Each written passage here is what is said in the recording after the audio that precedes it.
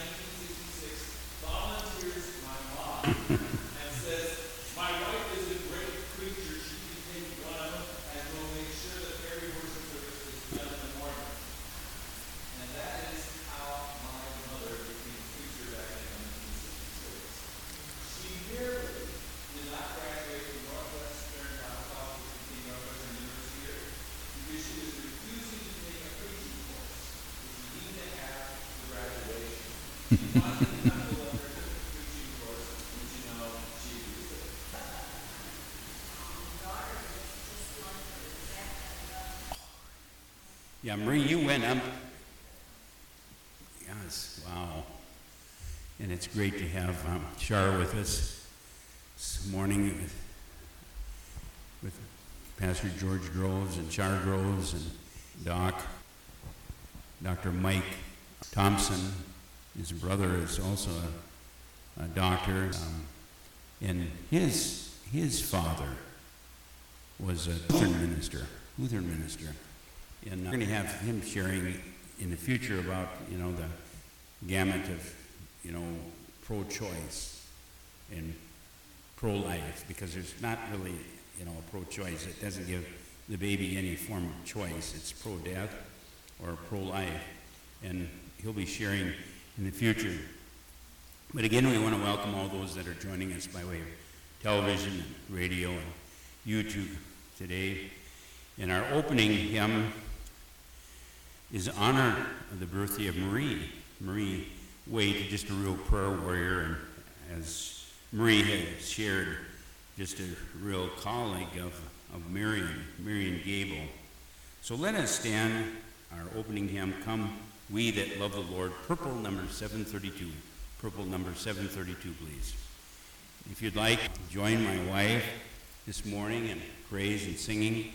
Many of our devoted praise team people are on vacation and out of town. I'm so grateful for Robin and Chris. And if you want to make a joyful noise to the Lord, you just come up and grab a mic.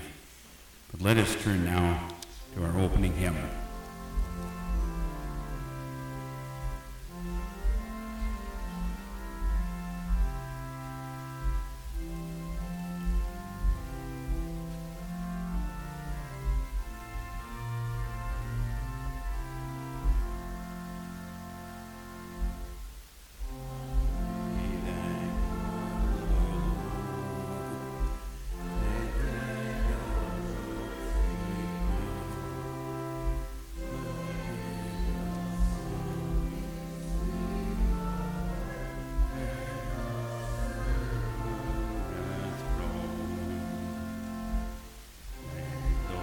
Refuse to sing, who never knew our God, who children of heavenly King may speak their joy abroad. A hymn of Zion yields a thousand sacred sweets before we reach the heavenly field or walk the golden streets.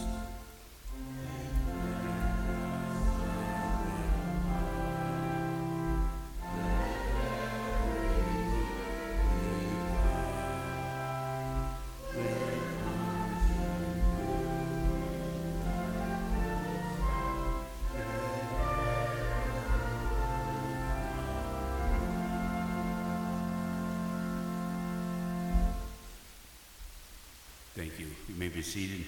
Let us continue in worship as we turn to our prayer hymn, America the Beautiful, in honor of the birthday of my beloved wife of nearly 46 years.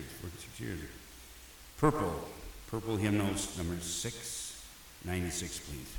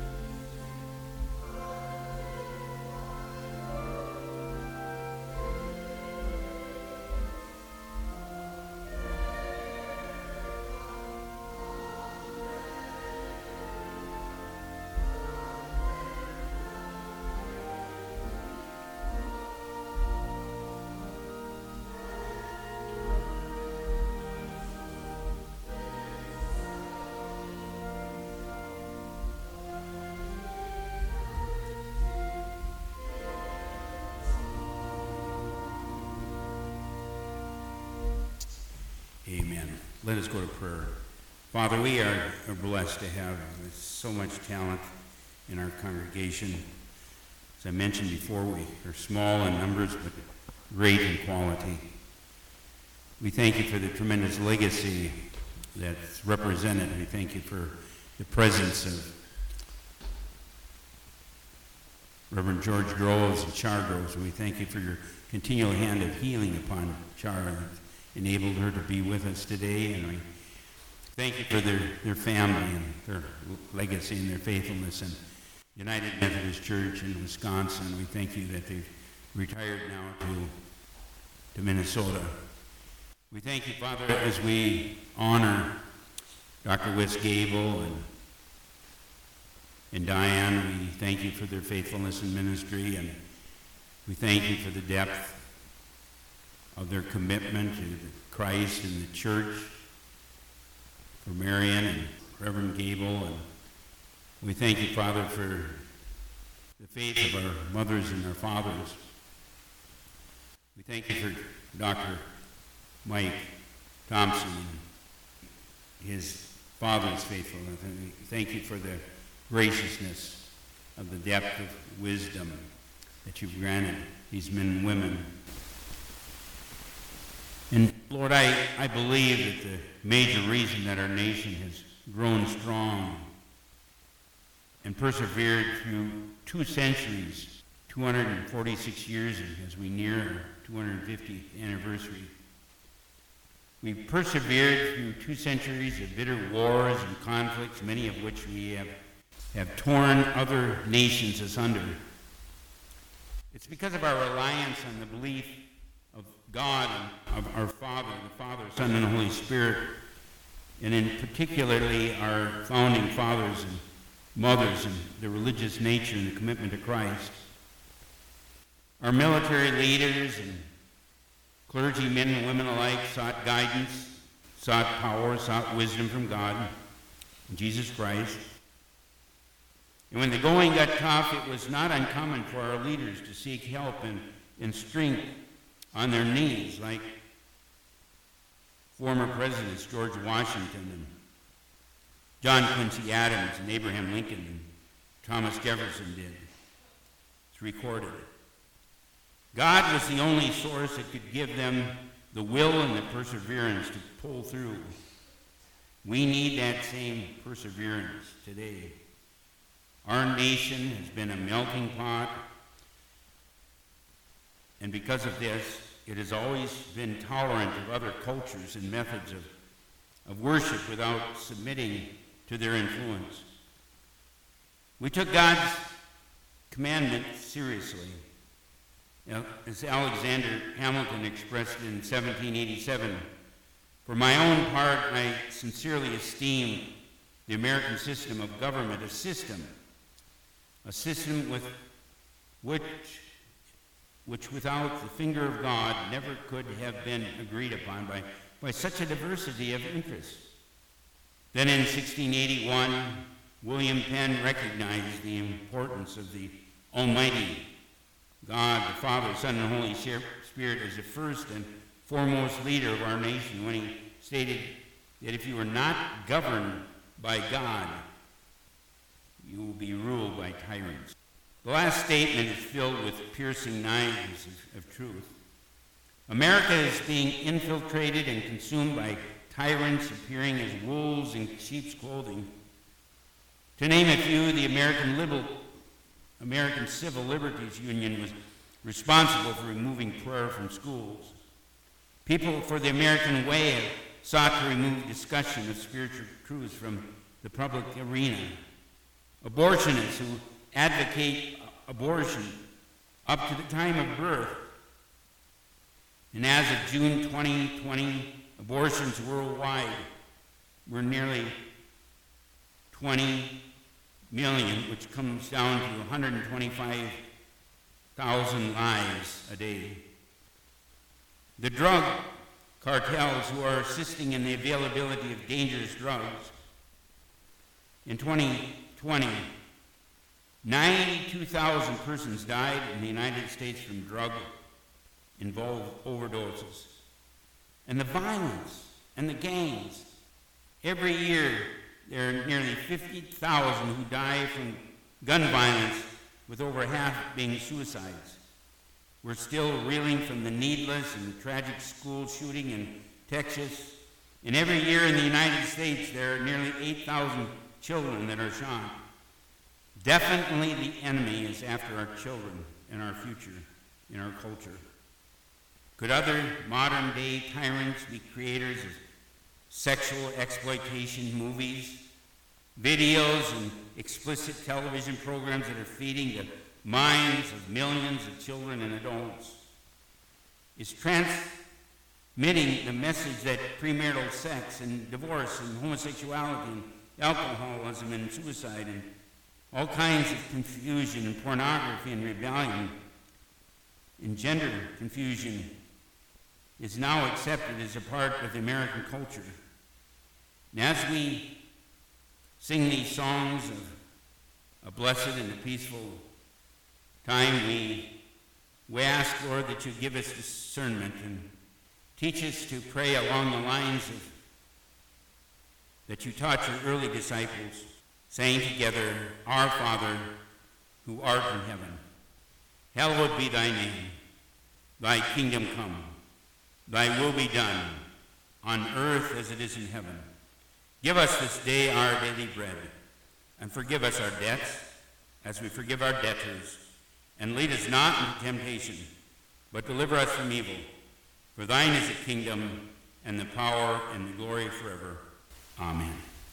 May God bless our time of prayer. And as we move into our scripture reading is taken from 2 Corinthians chapter 6:17, and Mike is gone today, so Robin agreed to fill in for Mike. 2 Corinthians chapter 6, verse 17. May God bless the reading and hearing of his word today. 2 Corinthians chapter 6, 17. Good morning, brothers and sisters. Please bear with me real quick. Sorry about that. While you're looking for that scripture, Robert, I'm going to just share 2 Corinthians chapter 6, 17. I got it. Okay. 2 Corinthians number 17 says, I will live in them and move among them, and I will be their God, and they shall be my people. What this is talking about right here is talking about our brothers and sisters in the Messianic faith. This is Messianic, saying that he will be our God, Adonai Elohim, which is our God with us, Yahweh. And it says, therefore come out from them, and they will separate from them, says the Lord. He's talking about the separation of thus. He's talking about he is separate from the religions and the Pharisees and religions and traditions. Because religion can't save you. Only Christ can. And then right here it talks about, and touching nothing unclean. In the Messianic Jewish culture, things that are unclean are pork, shellfish, anything that has hoofs in it. So, like some birds is unclean. In fact, there's even studies out there about pork, when people eat pork, of why people get sick from it, because it goes back into the scripture as being unclean meat. And then right here it says, and then I will welcome you. When we cleanse ourselves, we also cleanse ourselves not of the uncleanness, but also we need to cleanse ourselves from sin. And one thing I want to tie into this is tomorrow is our country's Independence Day. My question to you is, what comes to mind about freedom? Anybody? Freedom? Audience participation? What comes to mind? Some people say freedom to worship. Some people say freedom to do what I want. But true freedom comes from the Lord, Adonai. Freedom comes from the scriptures. What sets us going on is we need to be free from sin. We need to separate ourselves from the world's view of freedom. This whole thing going on with our state, with my body, my choice, you know what? It's not your body. It's the body God gave you. That baby that's inside of you, it's not your choice. It's the baby. It's a baby. It's another life. We find people for killing bald eagles. We find people for killing sea turtles. But when it comes to human life, we don't care. And I will tell you, as a country and as a nation, I am appalled at all the stuff that I am seeing in my generation. And I will tell you, Christ is coming back soon, sooner than what we think he is. And we, as a church, we need to be ready. We need to repent. And this nation, I'm speaking to you, Mark Zuckerberg. I'm speaking to you, you fact checkers on Facebook and Twitter. I'm speaking to you. You guys need to repent. You guys need to read scripture. You guys need to quit censoring truth, because in scripture, truth always prevails.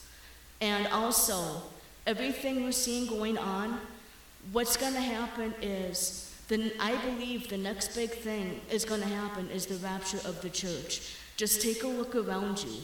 Look what's going on with our country as a whole. We are worse than Sodom and Gomorrah. I'm sorry to say that, but we are. We are basically giving them a run for their money. And we need to repent and come back to God. Our founding fathers did not want our country to be this way.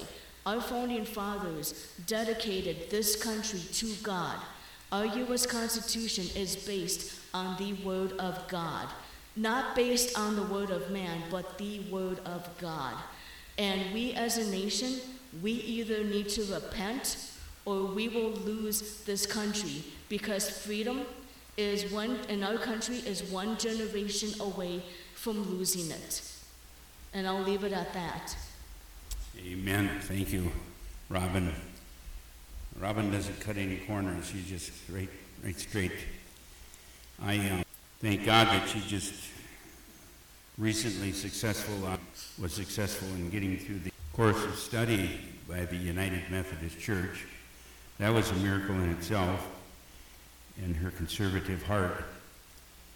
And I want to emphasize again that scripture she alluded to, 2 Corinthians chapter 6:17, that therefore come out from them and be separate from them, says the Lord, and touch nothing unclean, that I will welcome you.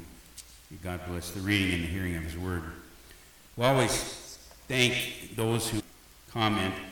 I used to have a number of district superintendents listen to our services by way of television and that, and they would send certain comments in, and it always happens that you get more liberals or complaints sometimes than conservatives.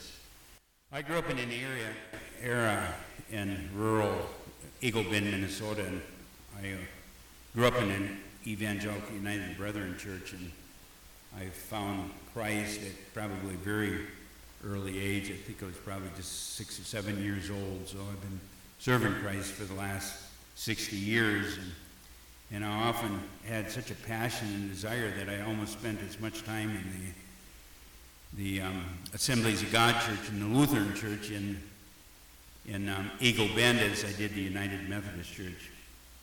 I tried to work a paper route in at the same time, so I would get up about 3 in the morning and deliver papers, and I always had a hard time going back to sleep, so I felt that it was important to go and worship the Lord, and I would go and attend a number of churches. And I could see the change that was happening in the United Methodist Church.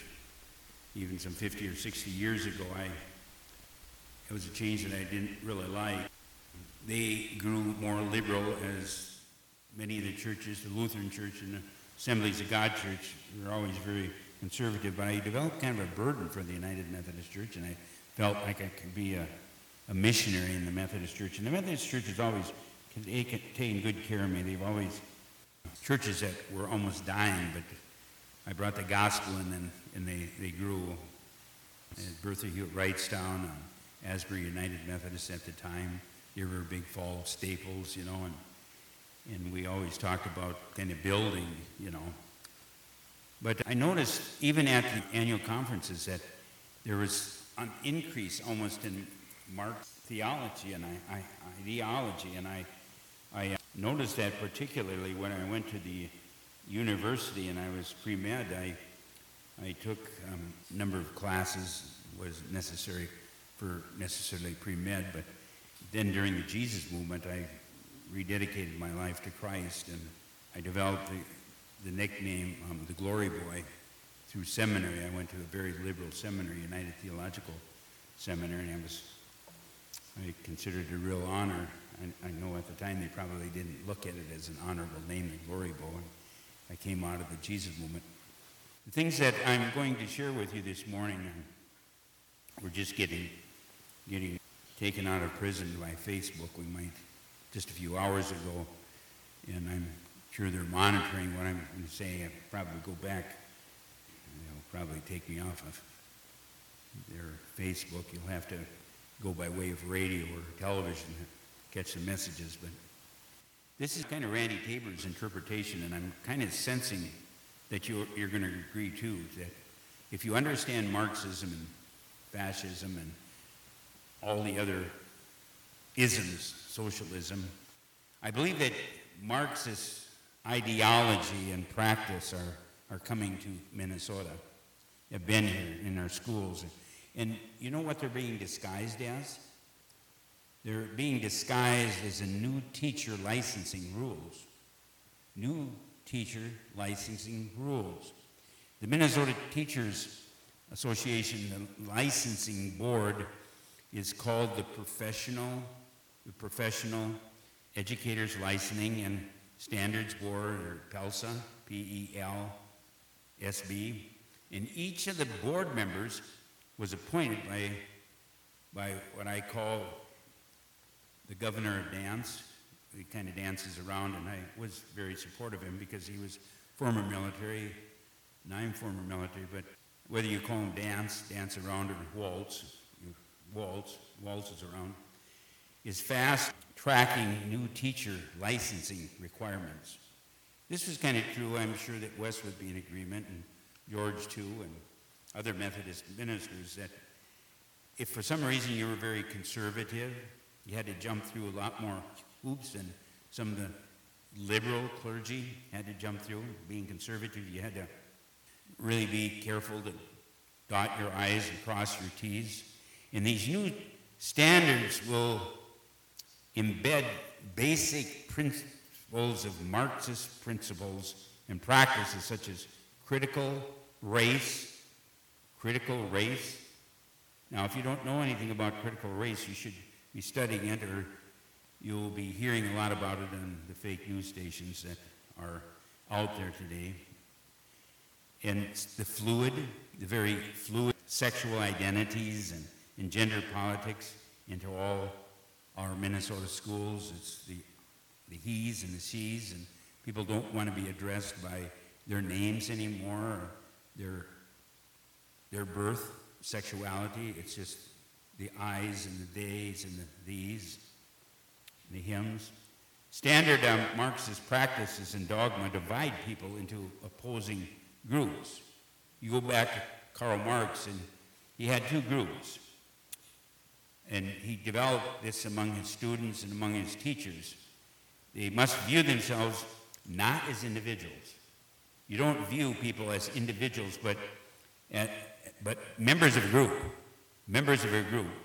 You're either in the oppressor groups, or the oppressed group. There's two groups, oppressed or oppressor. And the oppressed groups must be liberated from the exploitation of the oppressors. When formally adopted, these new requirements must be met to remain in your licensing as a licensed teacher in the state of Minnesota, including teachings in early childhood family development. Now, I was part of that core group that proposed that early childhood back by when the Blandin Institute initiated this program in Grand Rapids some nearly 50 years ago,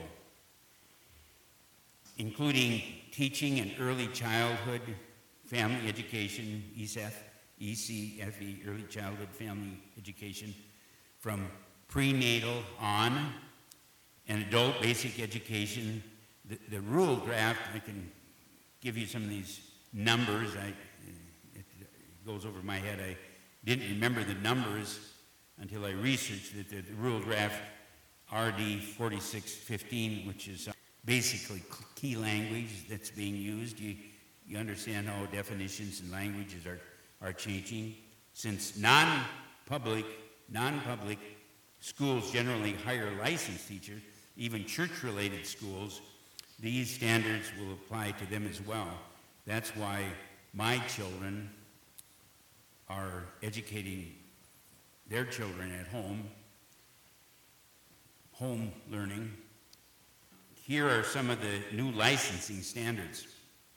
It seems so way out, but many of it we're seeing, and many of them are being proposed. They're new licensing standards. We have and that was one of the reasons Robin Childcare in our basement left, because our teachers had to deal with so much paperwork and so much red tape by the government.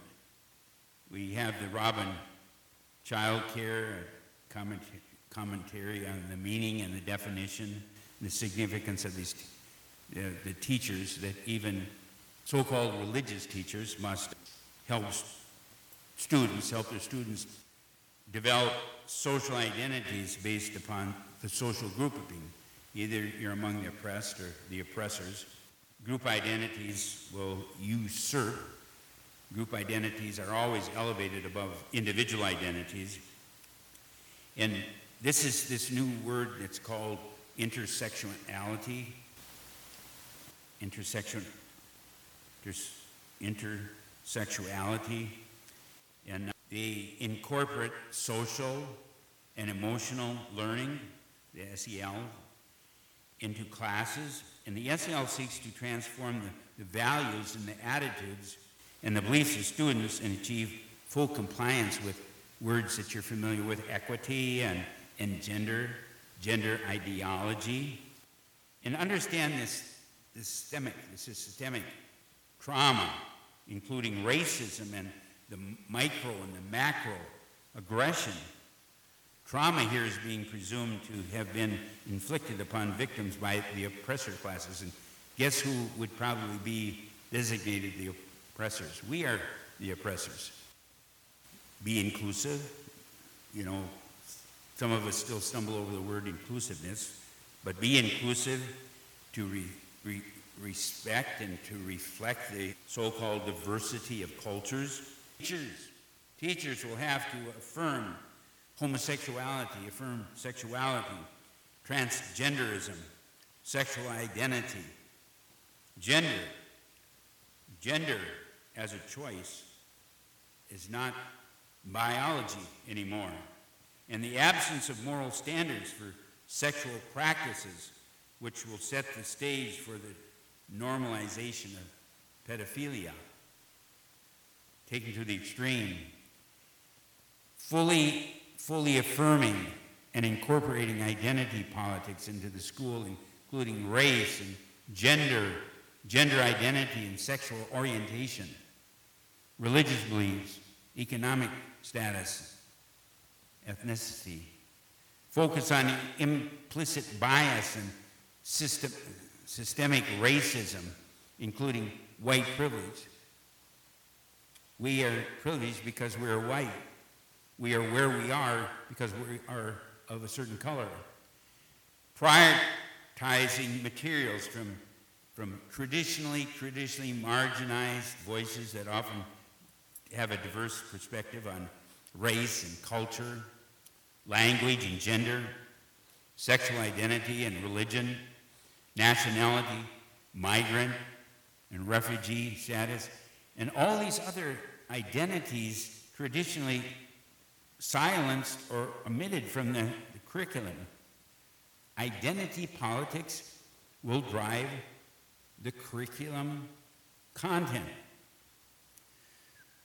teaching from materials that empower learners to be agents of social change and promote equity.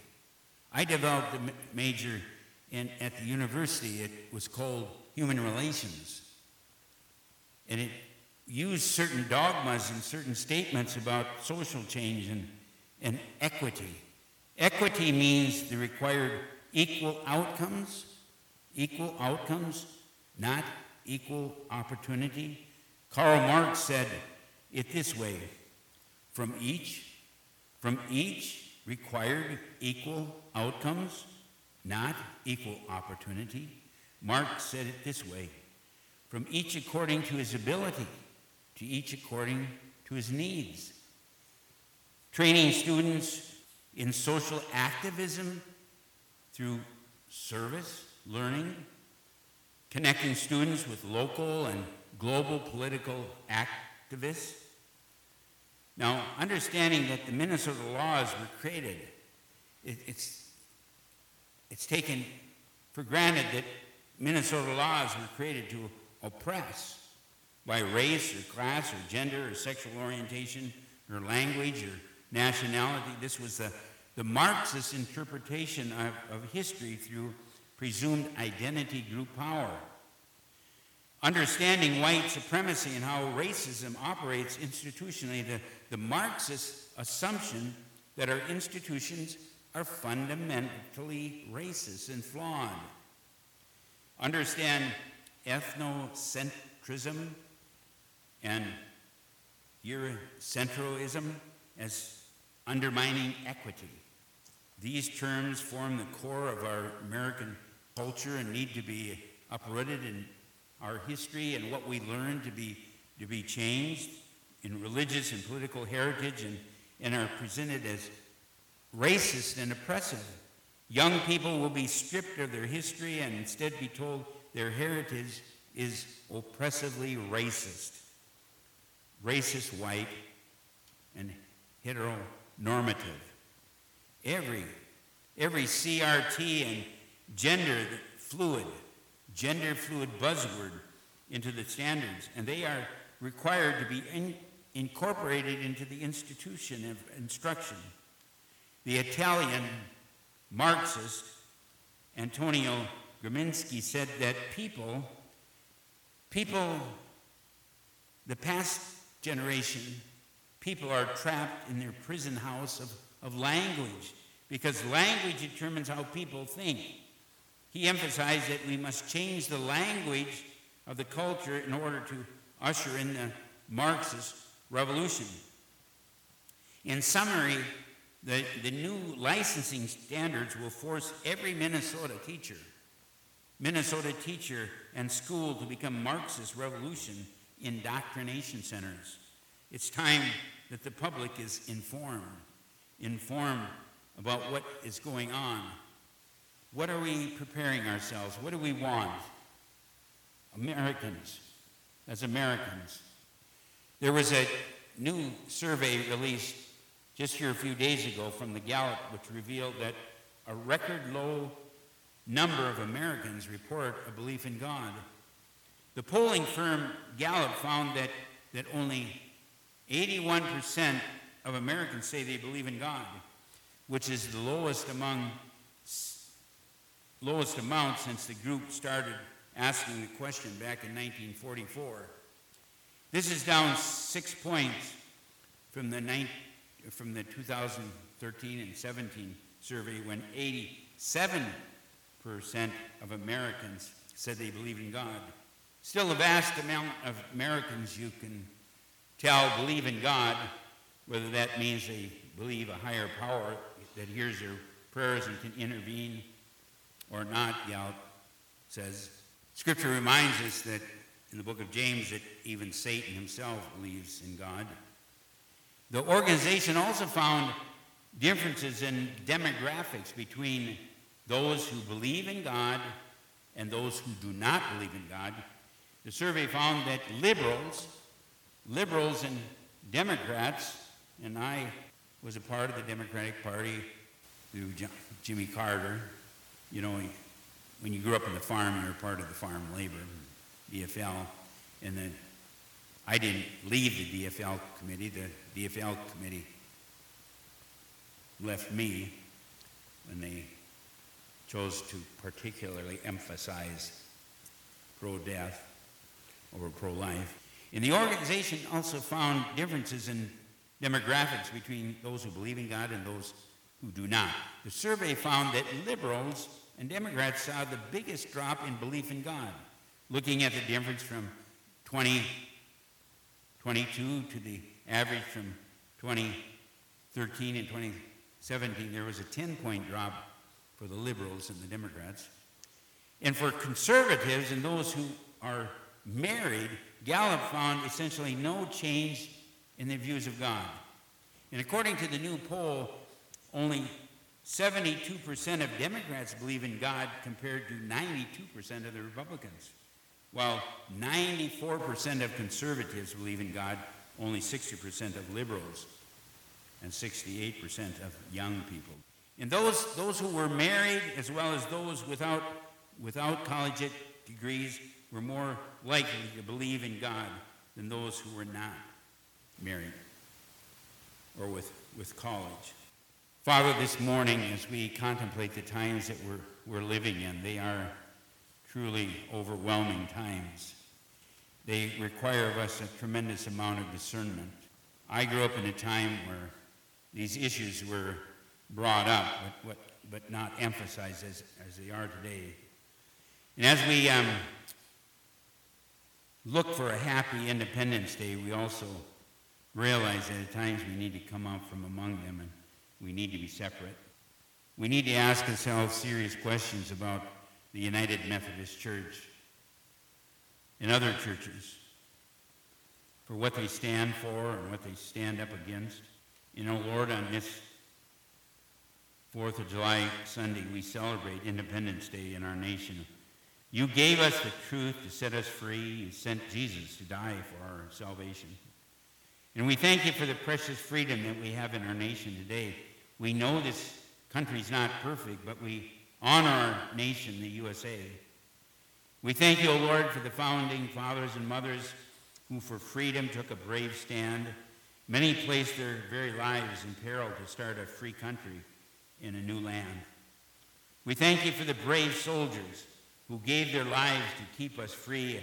They gave their ultimate sacrifice for freedom for America like us, Americans like us. And as we shoot fireworks and celebrate with patriotic concerts and parades, we thank you for all your blessings and your great love that never fades. And as we gather our loved ones for picnics and barbecues and fun, we want to thank you for everything, especially for sending your Son, for the deep roots. And we pray for his peace. We pray for those who are joining us by way of television and radio and Facebook. There are 4 steps to peace with God. Number 1, God's purpose is peace and life, that God loves us and wants us to experience peace and eternal life. The Bible says, for God so loved the world that he gave his only one and only Son, that whoever believes and trusts and adheres should not perish but have eternal life. And what keeps us from having the life God planned for us? Step number 2 is the problem, our separation from God. God created us in the image. He gave us a will and the freedom of choice. We choose to obey him and go our own way that separates us from God. For the Bible says all have sinned and fallen short of the glory of God, Romans chapter 3:23. People have tried to bridge this gap between themselves and God. Isaiah 59:2 says, but your iniquities have separated you from your God. Your sins have hidden his face from you so that he will not hear. No bridge reaches God except one. Step number 3 is God's bridge, the cross. Jesus Christ died on the cross and rose from the dead. He paid the penalty for our sin and bridged the gap between us and God. And the Bible says, for there is one God and there's one mediator between God and humankind, and that man, Christ Jesus, 1 Timothy chapter 2:5. God has provided the only way back to him. We must make a choice. And step 4 is our response. our response to receive Christ. We must trust and rely on Jesus Christ as Lord and Savior. The Bible says if you declare with your mouth Jesus is Lord and believe in your heart that God raised him from the dead, you will be saved. Romans 10:9. And I ask you today in closing, which side are you on? The side with Christ or without him? And here's how we can accept Christ into our lives. We need to admit our need. We need to admit that we are sinners. Then we need to be willing to turn from our sin to repent. We need to believe that Jesus Christ died for us on the cross and rose from the grave. And through prayer, invite Jesus Christ to control our life through the Holy Spirit. Receive him as Lord and Savior. As we close, would you pray this prayer with me? With every head bowed and every eye closed, and those by way of television and radio, repeat this prayer. Dear Jesus, I thank you that you love me. I am a sinner, saved by your grace. Come into my heart and life. Be my Savior. Be my Lord. Empower me by your Holy Spirit. In Jesus' precious name, amen. As the ushers wait upon you this morning for your tithes and offerings, if you'd be so kind to turn in the offertory prayer, and would you pray this prayer with me? Mighty God, we have read of the prophets of old, and how your power was often made known to them in small gestures or in still small voice. We bring our gift to you this day, confessing that we have often missed or dismissed your miracles because they did not present themselves in dramatic, startling events or grand transformations. Give us eyes that are constantly on the lookout for the small and subtle ways you make your power and presence, love and mercy known to us. In the name of Christ we pray. Amen. As we wait upon you, be thou my vision, purple number 451, the honor of the birthdays of Dolores Schultz and the retirement of Dr. Wes and Gable and Diane Gable. Be thou my vision. And we need that vision in retirement. Pay particular attention to these words. Purple hymnals number 451, Be thou my vision.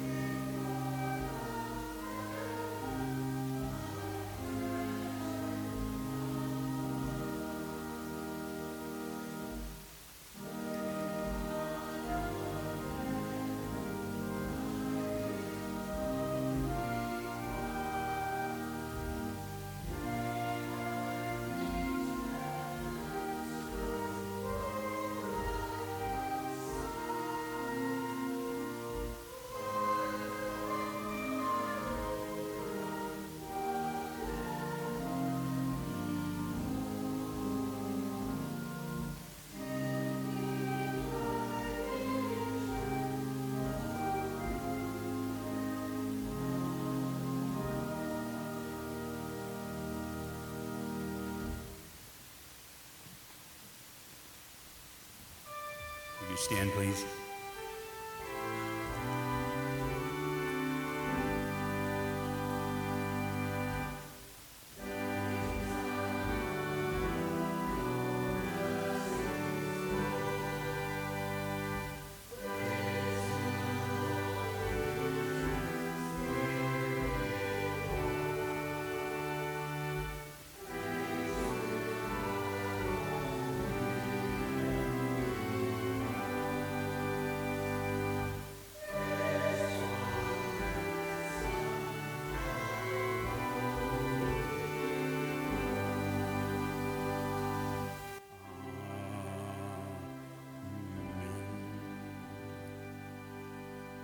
George, would you like to have a few words, Reverend Groves?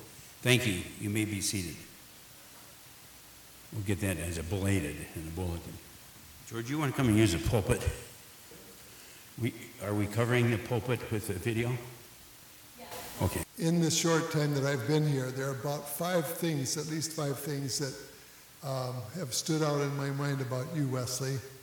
And first is that you're a man of prayer. For those of you who don't know about our group, our United Methodist pastors there's less than a dozen of us, but when we get together, we're honest about our struggles in our families, in our ministries, and we pray for each other at the close of each of those monthly meetings. On one occasion, the pastors laid their hands on me, and Wes led in fervent prayer. I felt the Spirit of the living God fall fresh on me as Wes and the other pastors prayed for me. What a heartwarming, encouraging blessing that was. How many of you have ever had someone lay their hands on you and pray for you? It's a special thing that happens. Another prayer ministry that Wes enjoyed as pastor was moving from table to table in his fellowship hall and listening to people and praying for them. Or, in the case of the last few years with the COVID and stuff, Wes could be found out in the parking lot, moving from car to car, people rolling down their windows, and Wes asking, "How can I pray for you?" Furthermore, Wes did not hesitate to share his own personal concerns and his family needs in prayer. And at one point he shared with us what he had learned about spiritual warfare, that although we have the authority of Jesus to rebuke and bind the enemy and to free those bound by the enemy, the person being bound by the enemy must agree or nothing happens. So Wes is a man of prayer. I found Wes to be a man of innovative perseverance. It would have been easier when COVID-19 started for Wesley to just what are you doing? Retiring? Yeah. At that point, it would be a whole lot easier than preaching to an empty church. It's really difficult for a pastor to preach to an empty church. But he persevered with God's help and must have relied on God to show him how to be innovative and creative to meet the needs of his people that God had entrusted to his spiritual care. So Wes is a man of innovative perseverance.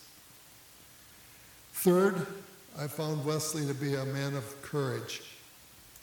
Some months ago, when the bishop and the cabinet were poised to send out a letter that was going to show utter disregard for the Bible and the United Methodist Book of Discipline, what it teaches about human sexuality, Wes found out about the letter and sent a letter to them, respectfully inviting them to consider the harmful implications of what they were about to affirm. I don't know if the letter ever got sent out. Did that letter ever come? It's all your fault, Wes. You stopped them in their tracks because what you were saying was true.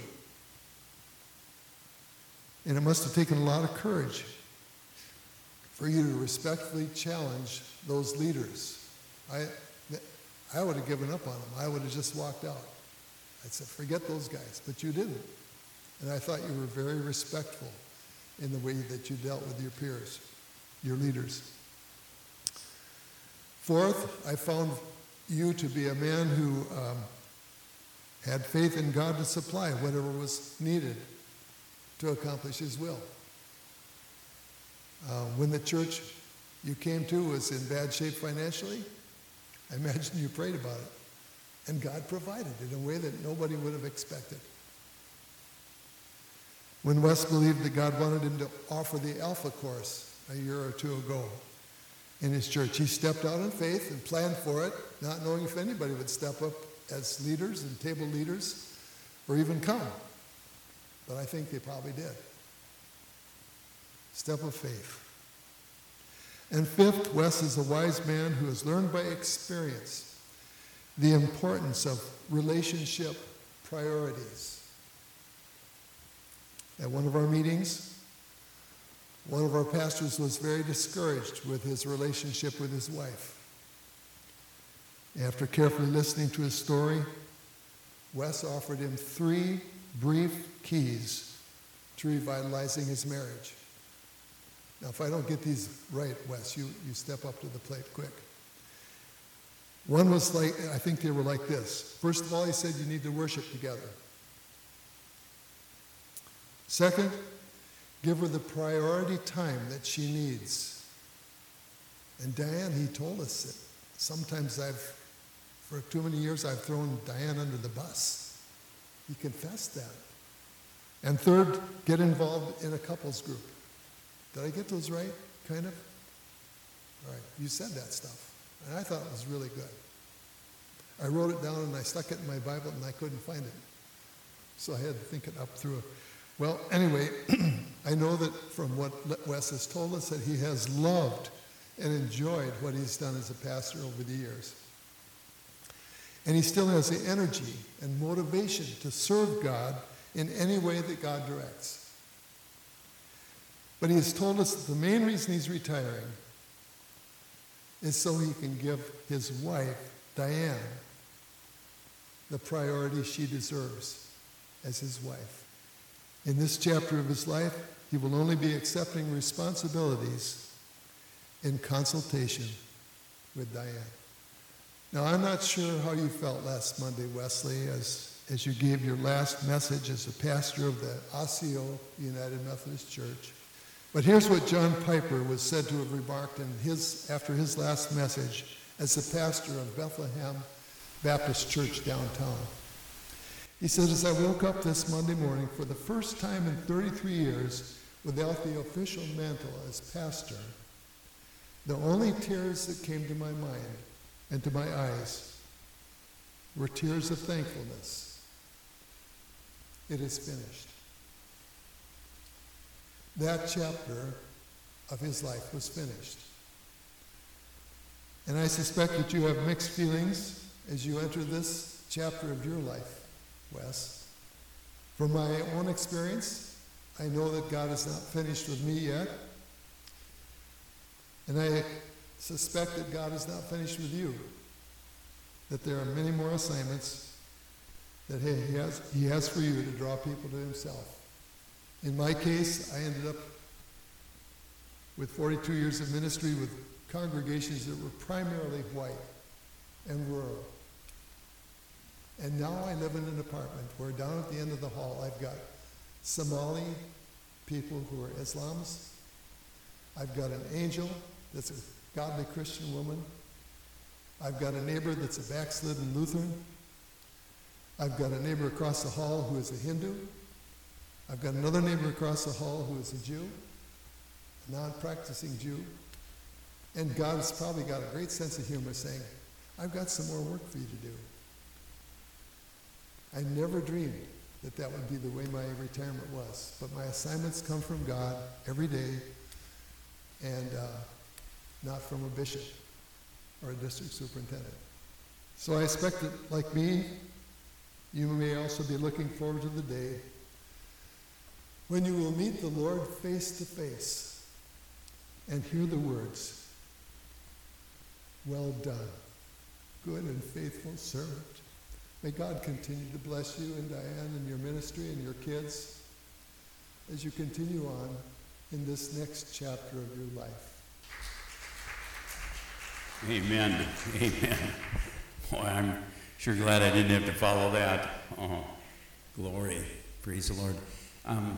Diane and Wes, would you come forward and let's lay hands. Anybody that wants to come and just lay hands on Wes and Diane as we close in prayer. Those who would like to lay hands on Wes and Diane. And Chris, would you get the flower on the altar? That's for Diane. And Diane says that she's going to put Wes to work at Menards. So this hat is going to Wes, Menard's hat. But we hope that you'll put this little lapel pin that says Warrior for Christ, because you'll never cease not to be a warrior for Christ. And Diane, when he comes back, you can use this disinfectant. You know, it's contaminated. So let's, I'm going to have a word of prayer from the pulpit for television, and you can join in. Father God, we just lay our hands upon Diane and Wes. We thank you for the promising words that Reverend George Groves shared. It's just so true, so true. May we all find that reception in heaven. Well done, thou faithful and true servant. And Father, we just thank you that we know that Wes's mother and father is just rejoicing in heaven over his son and sons and the family that's serving Christ. Continue to lay your hand of anointing. Will God give this couple clean hands and clean words and clean thoughts and deeds. Help them to stand for the hard right against the easy wrong. Save them from habits that harm. Teach them to work as hard and play as fair and nice sight alone of all the words of. Forgive them when they are unkind and help them forgive those who are unkind to them. Keep them ready to help others at some cost to themselves, and send us chances to grow in Christ and bless multitudes as they have been blessing to multitudes in the past. We pray the grace and the peace and the providence of God would be upon them. In Jesus' name, amen. Wes, did you have any thoughts you wanted to share? Amen. Well, let's go party. And Chris, you want to take us out? And we're going to Wes.